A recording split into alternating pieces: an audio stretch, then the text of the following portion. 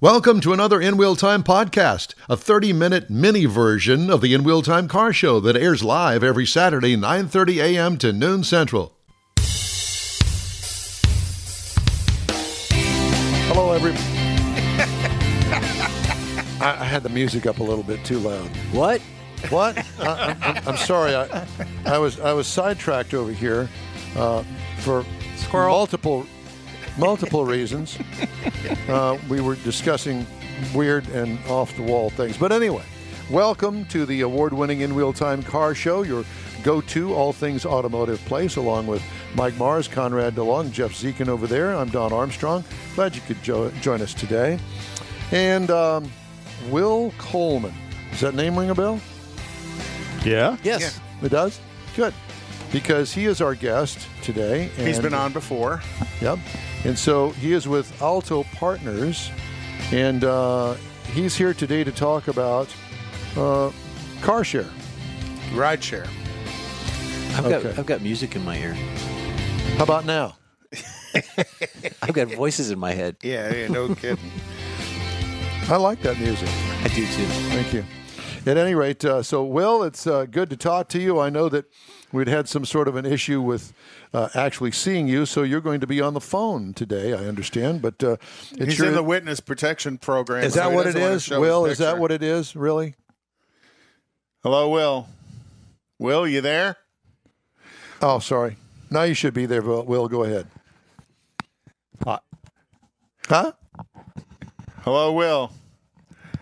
He's talking. I can't. Well, we can't. Come on, Don. Turn him on. Can we hear you now, Will? I can hear you guys. Oh, there we go. Good. Yeah, now we got you. That was the 10-second delay, kind of like the witness protection. Protection.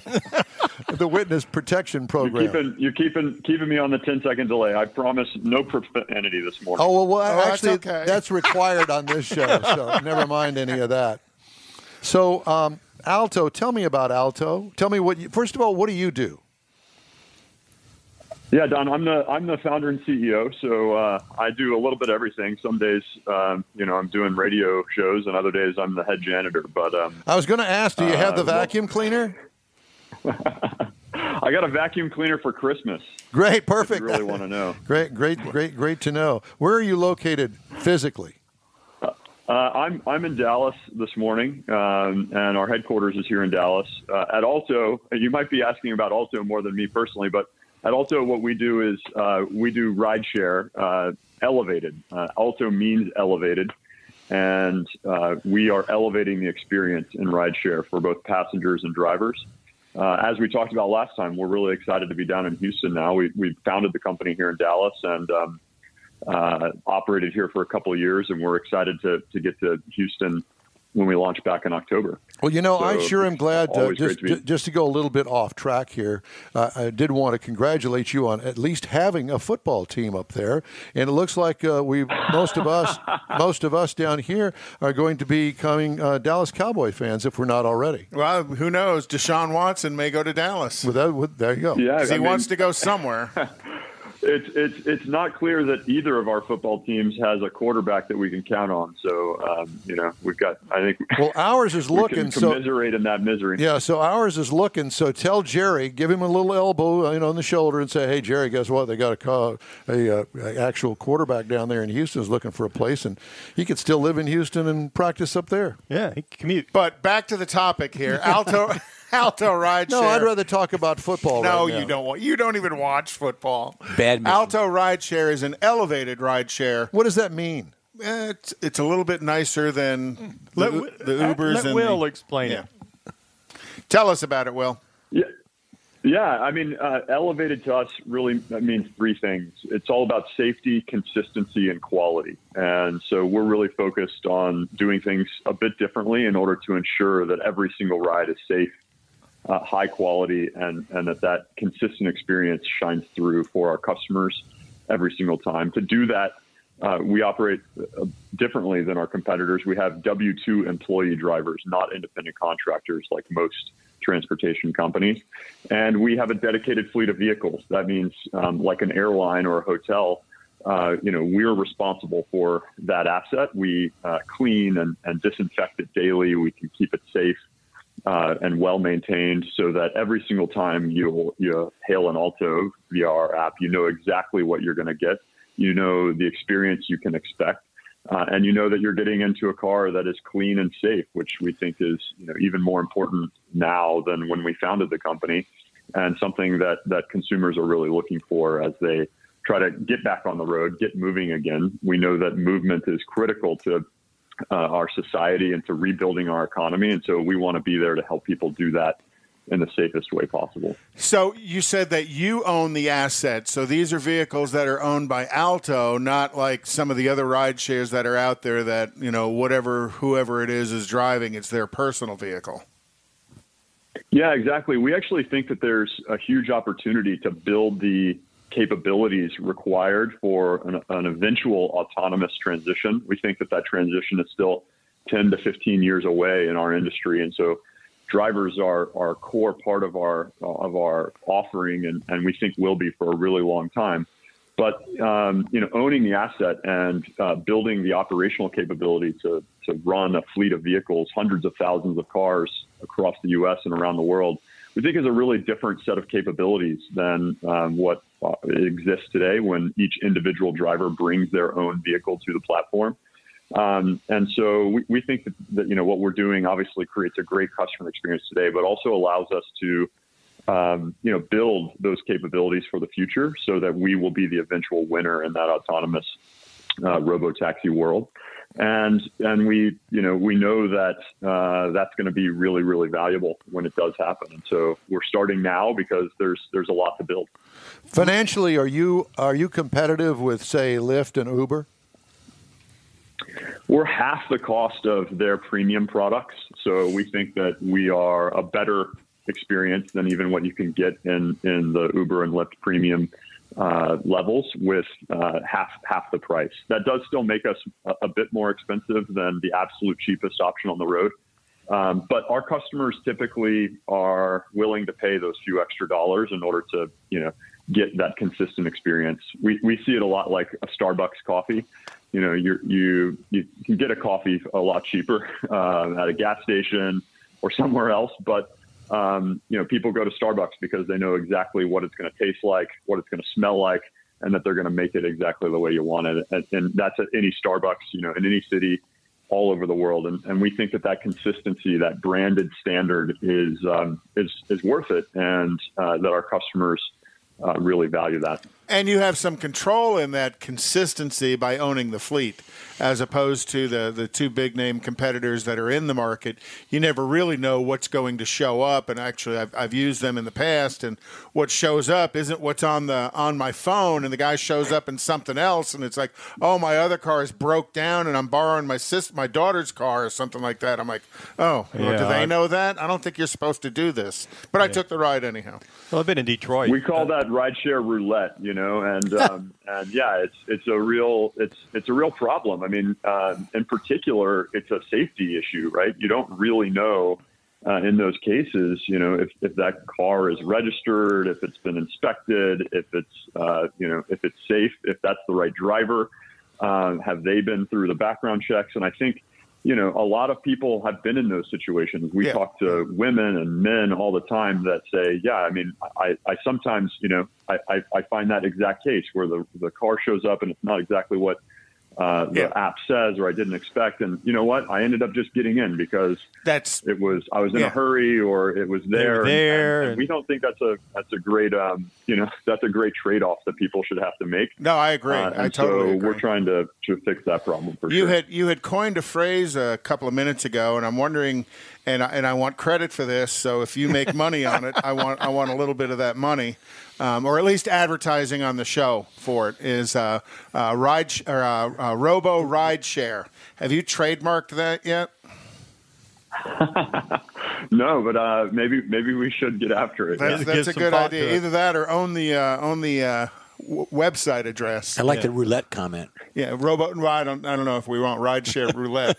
There's some bad connotations. Yeah, that may not work so good. Some different places. Robo rideshare makes sense because the autonomous car, there are parts of the country that autonomous cars are functioning today because they're still in test mode, but they are on the road. There's autonomous cars in the suburbs of Washington, D.C. There's autonomous cars. Yeah. There's autonomous cars driving around San Francisco. Bernie's in the back seat. With his mittens on. But that's kind of you're getting into that market, and that's a little bit of your plan. Is that correct? Is to be the leader in the robo rideshare once it becomes more popular? Yeah, you can imagine that, the things required, the capabilities, we call them, required to operate in that world are much, much different, right? I mean, our business, we obviously have a major part of it that's customer facing around, actually our apps and our service for our customers. But there's also a really big back end of our operating facilities, our depots, we call them, where we store and maintain and clean and fuel and charge our vehicles. The technology is quite different in terms of how we think about optimization of that fleet and supply and demand management and positioning and repositioning of the cars to ensure that they're properly dispersed within our service area to serve our customers in the best possible way. And all of those things are quite different than in a marketplace model where an Uber or a Lyft doesn't really have any control over supply. They don't want that control. And it leads to different outcomes, not only for us as a business, but for the cities in which we operate. Our ability to have that control over supply means that we can make sure not to oversaturate any given area of a city, to reduce congestion, reduce vehicle miles traveled, reduce emissions. And all these things we think are actually really important as an operator as well, things that we can do better and provide better outcomes, not only for our customers, again, but for the entire community in which we operate. And so those are really, the mission of Alto is to elevate the experience for our passengers, for our drivers, and, for the communities where we work. Will, you've mentioned community several times. So you came to Houston back in October. Alto came down to Houston back in October, and you immediately got involved. I think for the election, you were offering people some rides or some help getting to the polling sites for the election back in the first part of November. And then Thanksgiving, later on in that month, you were doing some things for the community as far as making sure people had some food. You were, if I remember right, you were picking up donations and making some deliveries. Yeah, we did a huge that's absolutely right. We did a huge canned food drive where we encouraged customers to just put cans out on their porch and made it really easy for them to be able to make donations. We then went and picked all those up for free and took them to the food bank there in Houston. And we're really, we feel that it's really important to be integrated into the communities that we operate in, and that we have a unique capability by being out on the road and having these assets to really use them in productive ways. There's fluctuations in demand for rideshare. You might expect that fewer people are moving at 11 a.m. than at 7 a.m. or at 7 p.m. And so this gives us real unique ways in which we can leverage our assets and give back. Actually, we just launched a special car in Houston called our Art Car by an artist there in Houston, Shelby Nicole. And we're actually bringing it up.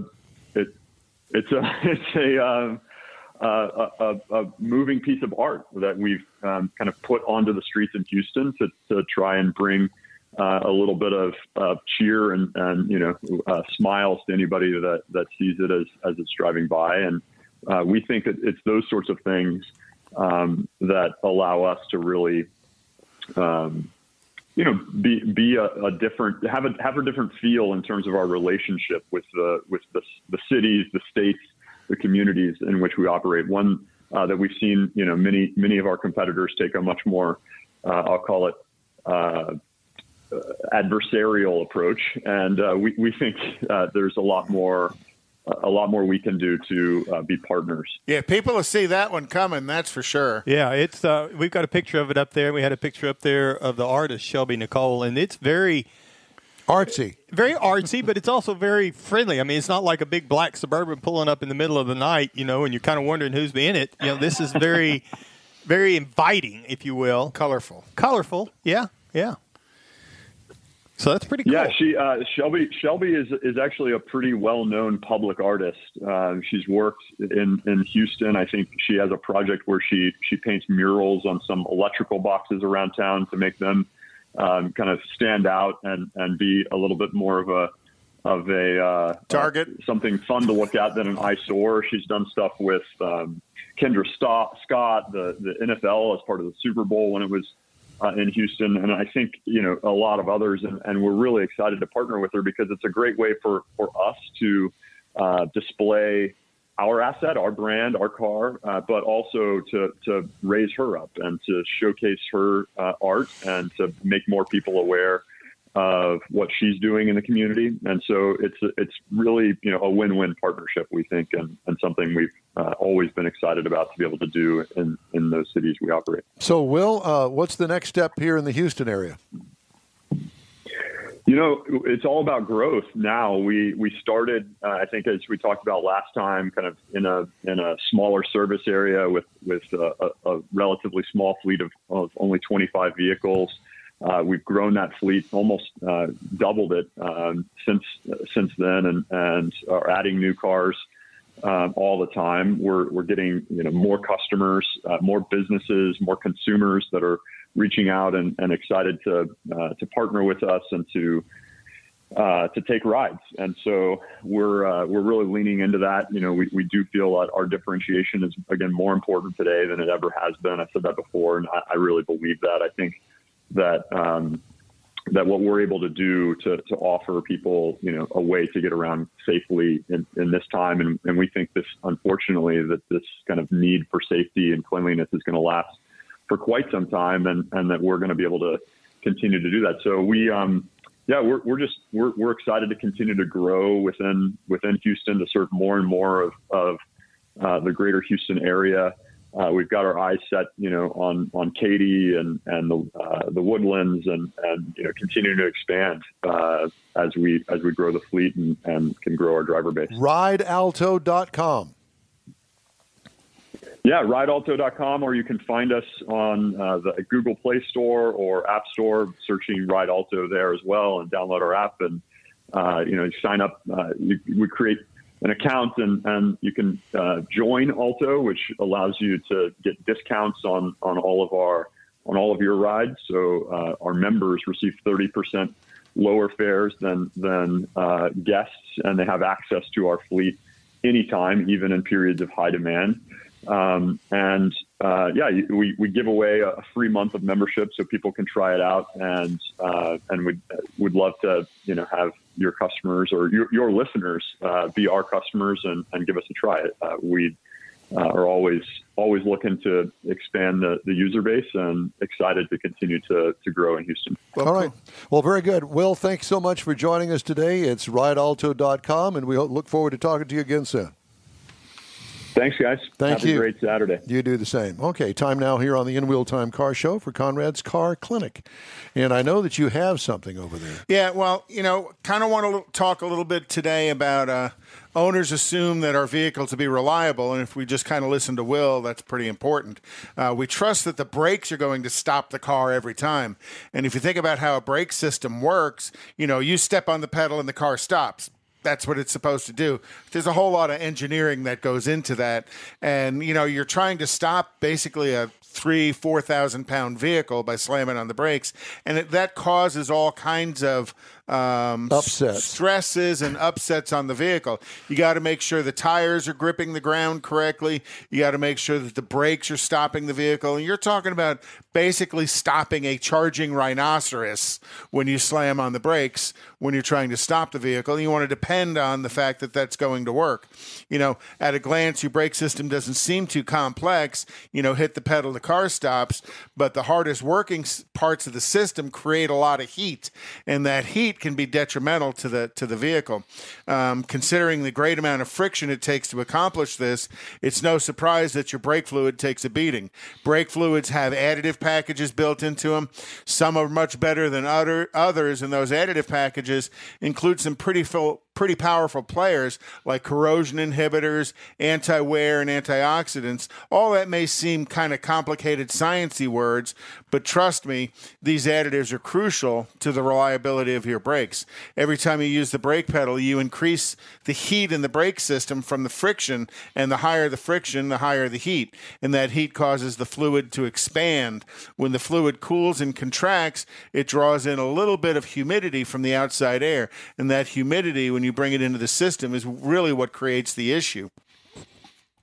And the issue is the sponginess of a brake pedal. So we want to make sure you're extracting all that humidity out on a regular basis. One of the ways you can test brake fluid is to check the copper level inside your brake fluid. Your brake lines and your braking system, there's actually quite a bit of copper in it. And as the fluid ages, it leaches copper out of the inside of the system. And you can measure the level of copper with a test strip. It kind of goes from white to purple, and the darker the purple, the more copper that's in it. And when the brake fluid exceeds like 100 parts per million copper, it's time to change the fluid. Some brake fluids out there in the industry actually turn green as they age. They'll turn green, then they'll turn brown, then they'll turn black. And the reason they turn... So does Jeff. Well, think about it. What color does copper turn when it corrodes? Green. So you can see that green in the brake fluid as the brake fluid ages. So if you're going, driving a vehicle for a long period of time, you definitely want to service the brake fluid at a regular interval. Depending on who the manufacturer is how often you're going to change the brake fluid. There's some manufacturers that tell you to change the brake fluid every 20,000 miles. Oh my God! Every 3 years. Really? Every 2. Oh yeah.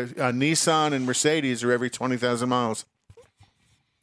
Honda is every 3 years for the first fluid change, and then every 2 years for each fluid change after that. The Europeans tend to be every 2 years. The domestics tend to be every 3 years. So getting all that old contaminated fluid out is very, very important. Fill it with fresh, new fortified fluid for the longevity of your brake system is pretty important, because you got to remember, as it's leaching that copper out of the system, that's how you can measure the corrosiveness of the fluid. So get your brake fluid checked, and if you haven't changed it in 3 years, find your service center and ask them to change the brake fluid. The brake fluid, that's the pedal on the left, right? That's the pedal in the middle. Right. If you drive a shifter car. There you go. Don drives a shifter car. A shifty car. Some of the news making headlines this week. The president, Mr. Biden, on Monday vowed to replace the U.S. government's fleet of roughly 650,000 vehicles with electric models as the new administration shifts its focus towards green energy. Biden criticized existing rules that allow vehicles to be considered U.S.-made when purchased by the U.S. government, even if they have significant non-American-made components. Biden said he would close loopholes that allow parts like engines, steel, and glass to be manufactured abroad for vehicles considered U.S.-made. Good luck with that, Bubba. And right behind that, I put this story. Ford Motor Company said Thursday it will build the new Mustang Mach-E electric crossover at a joint venture with Chang'an Motor Company, with sales in China beginning later this year. Hunter's invested in them. Sorry. Hunter Biden. Ford began building the Mustang Mach-E in Mexico last year with the first production limit of 50,000 units. And you hear that, Joe? You might want to talk to Henry. And they're going to sell a special Starbucks version. It's going to be that light brown color. Call it the Mocha Mach-E Auto. Okay. And they need to make the Beast all electric. The Beast all electric. Yeah, the big presidential limo. They need to make that electric if he's going to really hold to it. Yeah, there's some discussion on that. Well, considering who's the discussing Hummer, it?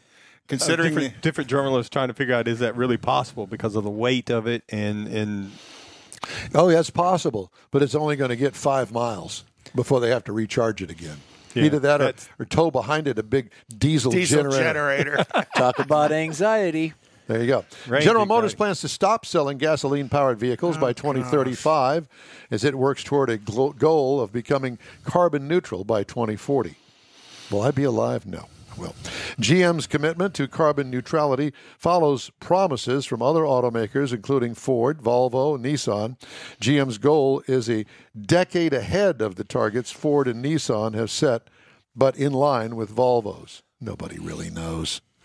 Because the one thing that's missing in this story is Batteries that last a long time. well, that and the fact that we don't know. People we do know aren't into electric cars today. Maybe Well, that's going to change. And you have to listen to what they're saying. They're going to be carbon neutral. That doesn't mean they're going to be totally green. It just means they're going to be balancing. General Motors says they Good are stuff. going to be fully electric by 35, which means no gas, no diesel. No oil. Good luck with that. Good luck. Yep. Okay. All right, that's it for this hour of the In Wheel Time Car Show. Hour number 3 starts in just a little bit. Tailpipes and Tacos is Houston's premier cruise-in, and you're invited to join in. Whether you're a cruiser or spectator, Tailpipes and Tacos is the place to enjoy made-to-order breakfast tacos, fresh coffee, and mingle with Houston's fun car people. Mark your calendar for Saturday, February 20th for Tailpipes and Tacos at the Lupi Tortilla Mexican Restaurant in Katy, 8 a.m. to 11 a.m. Tailpipes and Tacos is free, and everyone's invited. You will see collector cars, hot rods, customs, magnificent originals, and resto mods all at one location. Cars from all over Southeast Texas cruise in and show off in a friends and family event at the Lupi Tortilla Mexican Restaurant on the Grand Parkway at Kingsland Boulevard, just south of I-10 in Katy. Drag racer, car enthusiast, and Lupi founder Stan Holt brings you Houston's hottest cruise in, Tailpipes and Tacos, Saturday, February 20th, 8 a.m. to 11 a.m. at Lupi's in Katy. The In Wheel Time Car Show will be there too. Get your ride ready, and we'll see you at the Tailpipes and Tacos Saturday morning cruise in, February 20th, 8 to 11 a.m. at Lupi's in Katy, weather permitting. Is your business or company looking to stand out in a crowded advertising market? Looking to reach the real auto enthusiast? Well, you found it. You're listening or watching In Wheel Time, and so are your fellow enthusiasts. The In Wheel Time Car Show now reaches 500,000, and we can put together a marketing plan that will engage them in your product, business, or service. To get the tires rolling, just shoot us an email to our marketing director, Jeff Zekin. His address is jeff@inwheeltime.com. That's it for this podcast episode of the In Wheel Time Car Show. I'm Don Armstrong, inviting you to join us for our live show every Saturday, 9:30 a.m. to noon Central on Facebook, YouTube, and our InWheelTime.com website. Podcasts are available on Apple Podcasts, Spotify, Stitcher Radio, iHeart Podcast, TuneIn, Google Podcast, and Podcast Addict. Keep listening, and we'll see you soon.